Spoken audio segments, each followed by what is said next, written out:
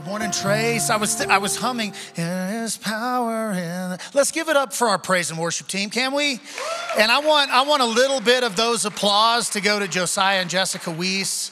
Our children's ministry is just growing like crazy. Josiah may have mentioned this, and I was just thinking about my lesson. There were 200 kids in our youth ministry program last week. That's like crazy cool.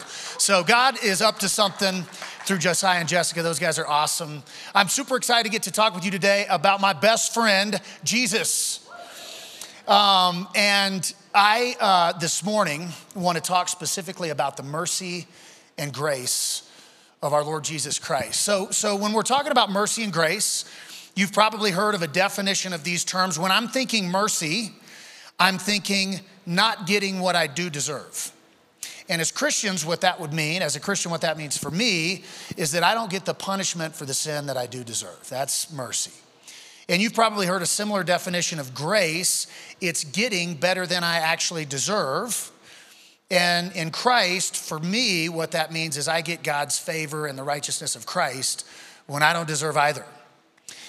And man, I have been praying and just seeking God on this and came to a verse that I think may be one of the best verses, if not the very best, that describes both. So you may not be familiar with this text. This is 1 Peter 5:10, and here's the way it reads. And the God of all grace, who called you to his eternal glory in Christ, after you have suffered a little while, will himself restore you and make you strong and steadfast. Let's pray. Precious Heavenly Father, I just sense that you are going to heal some hurts this morning. I sense that you're going to lift some burdens this morning. And I sense that there's some restoration coming for some who are in attendance here this morning. I hope all. And I'm just asking that you open our hearts and our minds and hear the word that you have placed on my heart that has been so moving to me. And I just ask all these things in the name of our Lord and Savior, Jesus Christ. Amen. So we can't really have a discussion about mercy and grace without talking about the reason we need mercy and grace to begin with, which is because of our own failure. And I want to oversimplify today, but I want to break failure down into two different categories. So you might could think of more, and we might could think of more words that describe failure. But this morning, oversimplifying two categories. The first category of failure, I want to call accidents. Accidents. All right, so accidents are unintentional, which means I didn't do it on purpose. And a phrase that came to my mind as I was thinking about accidents is you don't know what you don't know until you know it, right? So how many of you before age 10 accidentally touched a hot stove and burnt your hand? Let me see a show of hands. Keep them up just so we can see the adventurous, spirited members of our congregation here. God bless you all. Now, how many of you that touched a hot stove after you learned that it was hot and could burn you touched it again? Show of hands. Okay, if you're raising your hand now, you need to meet some of our prayer team members in the back of church after service, right? We need to pray God's protection over you in the name of Jesus. All right, so yeah, accidents. You don't know what you don't know until you know it. And accidents are usually resolvable, and often it doesn't maybe take a whole lot. You pick yourself up, dust yourself off, make some amends, make a commitment to learn from the accident and move forward with life. Accidents are just a consequence of living life this side of heaven in a world cursed by sin. Calamities, tragedies, and misfortunes all influence accidents. But there's a second category of failure that I want to call mistakes. And mistakes aren't unintentional, they're unintelligent. And a phrase that comes to mind when I think about mistakes is you knew better, but you didn't do better. And mistakes, depending on the magnitude, are possibly resolvable if we work through a restoration and a healing process. And mistakes are not the side effect of living life this side of heaven in a sin-cursed world. Mistakes are the result of Trent's sin. And this morning, I want to talk with you about a friend of mine who made the biggest mistake of his life. And this friend of mine's name is Peter, and you probably have heard of him and read some stuff about him. He's kind of a famous guy in the New Testament. And here's the moment Peter makes his biggest mistake in life. It's from Luke 22. And so this is the moment where Jesus has just been betrayed, and the religious leaders of Jesus' day are taking him to the house of the high priest, and Peter's standing right here. So here's the text. Seizing him, they led him away and took him into the house of the high priest. Peter, listen to this, followed at a distance. And when some there had kindled a fire in a courtyard and had sat down together, second important point, Peter sat down with them. A servant girl then saw him seated there in the firelight. She looked closely at him and said, this man, sorry, has that sounded weird so far? Test. Has that been sounded weird? Is this better? Did you guys add a little more bass to my voice back there? Thanks, you guys. Our audiovisual team is fantastic. They're constantly working on stuff like that behind the scenes. So there is this servant girl who's looking at Jesus, and she's like, this man was with him, but he denied it. Peter denied it. Woman, I don't know him, he said. A little later, someone else saw him and said, you also are one of them. Man, I am not, Peter replied. About an hour later, another asserted, certainly this fellow was with him, for he's a Galilean. And Peter replied, man, I don't know what you're talking about. And just as he was speaking, the rooster crowed.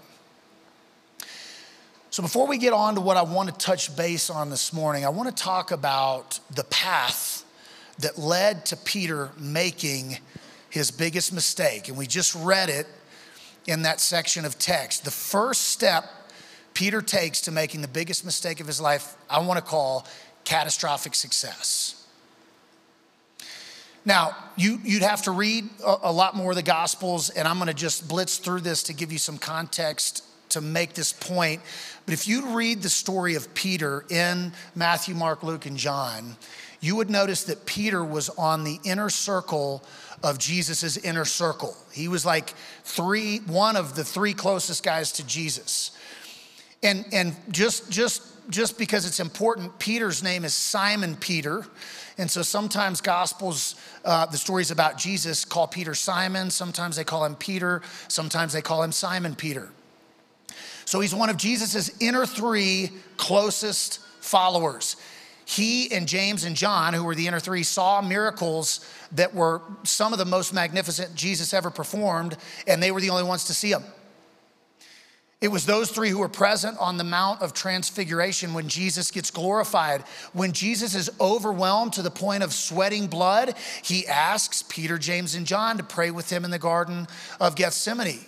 In Matthew chapter 16 and verse 16, Peter is the first guy to look at Jesus and say, you are the Christ, the Son of the living God. And Jesus is like, Peter, nobody on earth could have revealed that to you. My Father in heaven has revealed that to you. That was the moment of Peter's biggest and greatest success.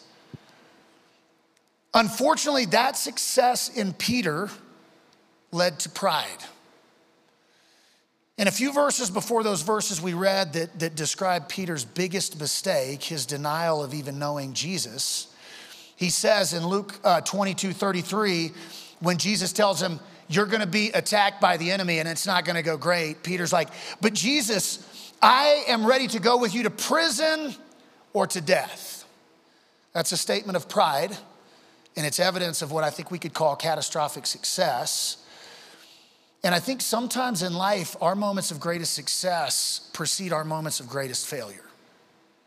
Man, when we're desperate and we're struggling and we need Jesus, it's easy to be dependent on him. But when everything's going great and we're successful and we feel independent and self-reliant, it's real easy to kind of think, I got this. And that leads to the second step that Peter takes that leads to his biggest failure, which is called drift. Drift. So Peter has just said, Lord, I'll go with you to prison or to death. if that's what it takes to be your follower. And when the religious leaders seize Jesus and take him to the house of the high priest, based on Peter's statement, where should Peter be? Right next to Jesus. But instead of being right next to Jesus, after Jesus gets seized and they're taken to the house of the high priest, Peter drifts back and he follows Jesus at a distance. I want to give you a good example of drift. This is the mission statement of a well-known university here in the United States. Here's the mission statement, quote, "To be plainly instructed and consider well that the main end of your life and studies is to know God and Jesus Christ." Let me give that to you one more time. Quote, "To be plainly instructed and consider well that the main end of your life and studies is to know God and Jesus Christ," end quote. That is not the mission statement of Colorado Christian University. You might be surprised to learn that it's the first official mission statement of Harvard University after it was founded in 1636. Today, Harvard doesn't resemble its original mission statement at all. How is that? Drift. It's the accumulation in Peter's life and in the journey of Harvard University of seemingly unimportant decisions that lead to a distance between Peter and Jesus or Harvard and Jesus. And the next step that Peter takes that leads to his biggest mistake is that he's around the wrong people and is around the wrong places and is hanging out at the wrong time. And so we read that from that section of Matthew 22, when someone there had kindled a fire in the middle of the courtyard and had sat down together. This is a really important phrase. Peter sat down with them. Why is he with these people? Why is he not with the other disciples? And just like we talked about, why is he not in the house of the high priest next to our Lord Jesus Christ himself? So there's an equation I think that we should learn from this idea that people plus places plus time equals pressure. And sometimes that works out to our advantage. The right people in the right places at the right time leads to right living, right? But the wrong people in the wrong places at the wrong times leads to wrong living.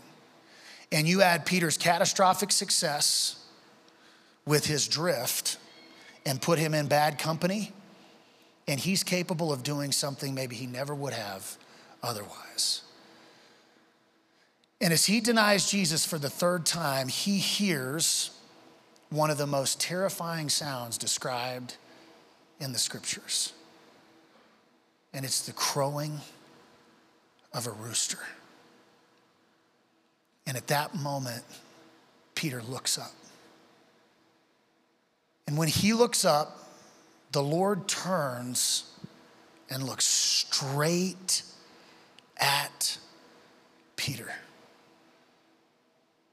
And then Peter remembered the word that the Lord had spoken to him. Before the rooster crows today, you will disown me 3 times. And Peter went out and wept bitterly. So the word bitter from Luke 22:62 is the Greek word pikros. And it means a piercing bitterness. And so if we really want to get the sense for what the text is saying here, it would be that Peter went outside and felt broken. But not like I broke my arm, like my heart is broken. And that brokenness to Peter would have felt like overwhelming shame. And you can relate to this, church, because this is how we feel when we make big mistakes. What does overwhelming shame say to us? Trent, you didn't just make a big mistake. You are a big mistake. Man. So just to disclose, as a preacher, sometimes I'm like prepping a sermon and I'm thinking, oh man, this is for the church. And sometimes I'm prepping a sermon and I'm thinking, oh man, this one's for me. And I kind of felt that this week. And I started feeling that right at this point in my preparation. And I started thinking about my big mistakes. And man, if you've made 1/10 of the mistakes I've made, you're a questionable character. I really do feel like I've made a lot of big mistakes. And when I've made a big mistake and I have looked up and looked at the eyes of the person that I've hurt, I've seen the same look reflected back at me that you have. It's eyes of resentment looking at me. It's eyes of disappointment looking at me. It's eyes of anger looking at me. And when Peter hears that terrifying sound of the rooster's crow and looks up and makes eye contact with Jesus, I know that's what he was expecting to see. But he doesn't see what he's expecting to see. And I'm going to prove this to you in a second, but he looks up and I think he's expecting a scornful look at Jesus, and on Jesus' face, he sees the look of absolute mercy and grace. And it crushed him. And he's pierced to the core, and he runs outside. And he weeps, not because he thinks Jesus hates him, but because he hates himself. Trace, you know this story.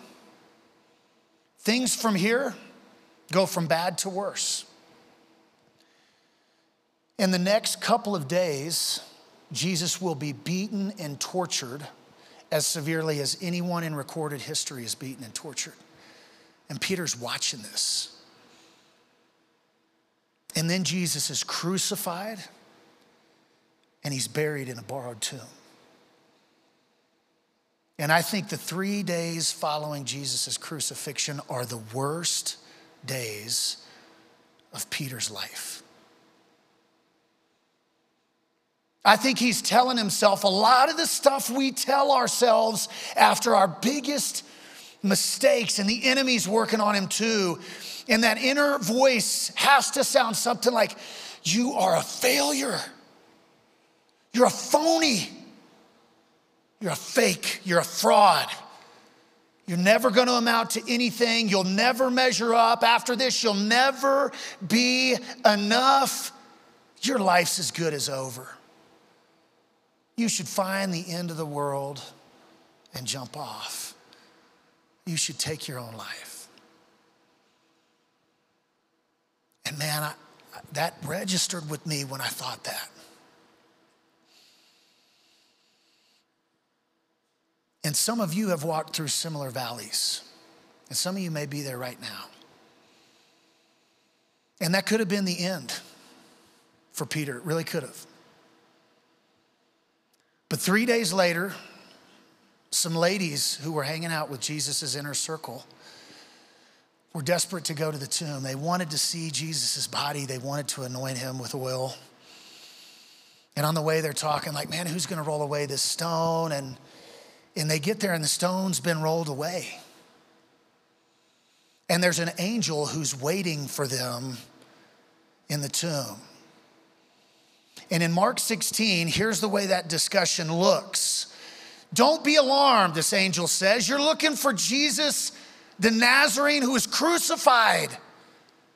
He has risen. He's not here. Come and see the place where they laid him. But go, tell his disciples. This gets me, man. And Peter, he's going ahead of you to Galilee. And there you'll see him just as he told you. Now it's obvious why Jesus wanted his followers to know, but why does he mention Peter specifically? Go tell Peter? It's because Jesus knew when he looked Peter in the eye what Peter was thinking. It's because he knew Peter expected resentment or scorn or disappointment or anger to be reflected back at him in the eyes of Jesus. And instead, he saw absolute mercy and grace. And Jesus knew that it was killing him. And he wanted Peter to know there's still hope. And help is on the way. Now, just for a second, I want you to think about this. Because this is what hit me hard, and it's never occurred to me before this moment. I'm reading this, and I'm like, man, it's almost like Jesus is telling the angel, tell the disciples,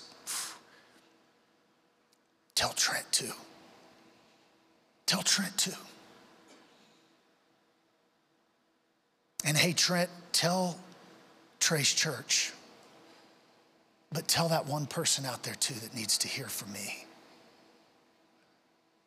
that I'm alive, that there's hope, and help is on the way. Man, these ladies, they get this message and they're running back to the disciples and they're like, look, here's what happened. You're not gonna believe this. The Lord Jesus has risen. He's not in the tomb. And he told us to come tell you guys. And most of them don't believe, but one guy is up and out of there like greased lightning. This is Luke 24:12. Peter gets up and ran to the tomb. Of course he did.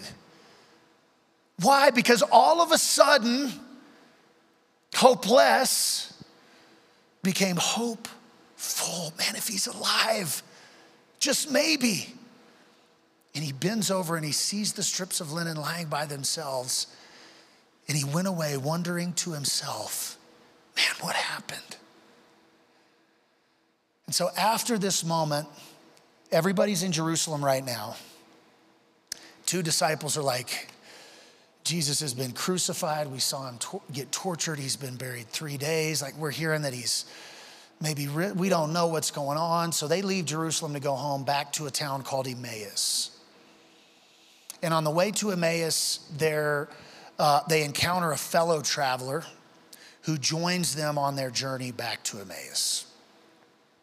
And they get to Emmaus, and this traveler prays and breaks bread, and in that moment reveals himself to be the resurrected Lord Jesus. And they've had a conversation up to that moment, and these guys are like, we gotta go back and tell everybody. We've seen Jesus too. It's not just the ladies at the tomb, like we saw him. And so they leave Emmaus after Jesus appeared to them on the road to Jerusalem, and they return to Jerusalem. And in Luke 24:34, they find the 11, and those with them assembled together. They said, it's true, the Lord has risen. And he told us he appeared to Simon. I've read this hundreds of times, but it wasn't until this moment, this sermon prep, that I'm like, wait, what? At some point, Jesus appears individually to Simon himself. Man, what did that conversation sound like? When we get to heaven, we get to ask Jesus and Peter, what did you guys talk about? And Peter doesn't really say. So in prep for this, I read all the sermons Peter taught in the book of Acts, every letter Peter wrote, gospel accounts. And there's no specific description of that. That appearance also is described in 1 Corinthians 15, but we don't get a word for word description. But after I was reading all the writings of Peter, I'm like, he's still has this one theme that's like very, very prominent in his writings and teaching. And let me read it to you again. The God of all grace, who called you to his eternal glory in Christ, after you've suffered a little while, and it might feel like your suffering leads you through the valley of the shadow of death itself. After you've suffered a little while, that God of grace and mercy will himself, I think that's the conversation they had in that post-resurrection moment, will himself restore you and make you strong, firm, and steadfast. Peter didn't get what he deserved. And instead, he got much better than he did deserve. That is the mercy and grace of Jesus. If I mention one phrase I want you to take home, it'd be this: your biggest mistakes may exceed the mercy and grace capacity of other humans here on earth. But your biggest mistakes will never exceed the mercy and grace capacity of your Father in heaven.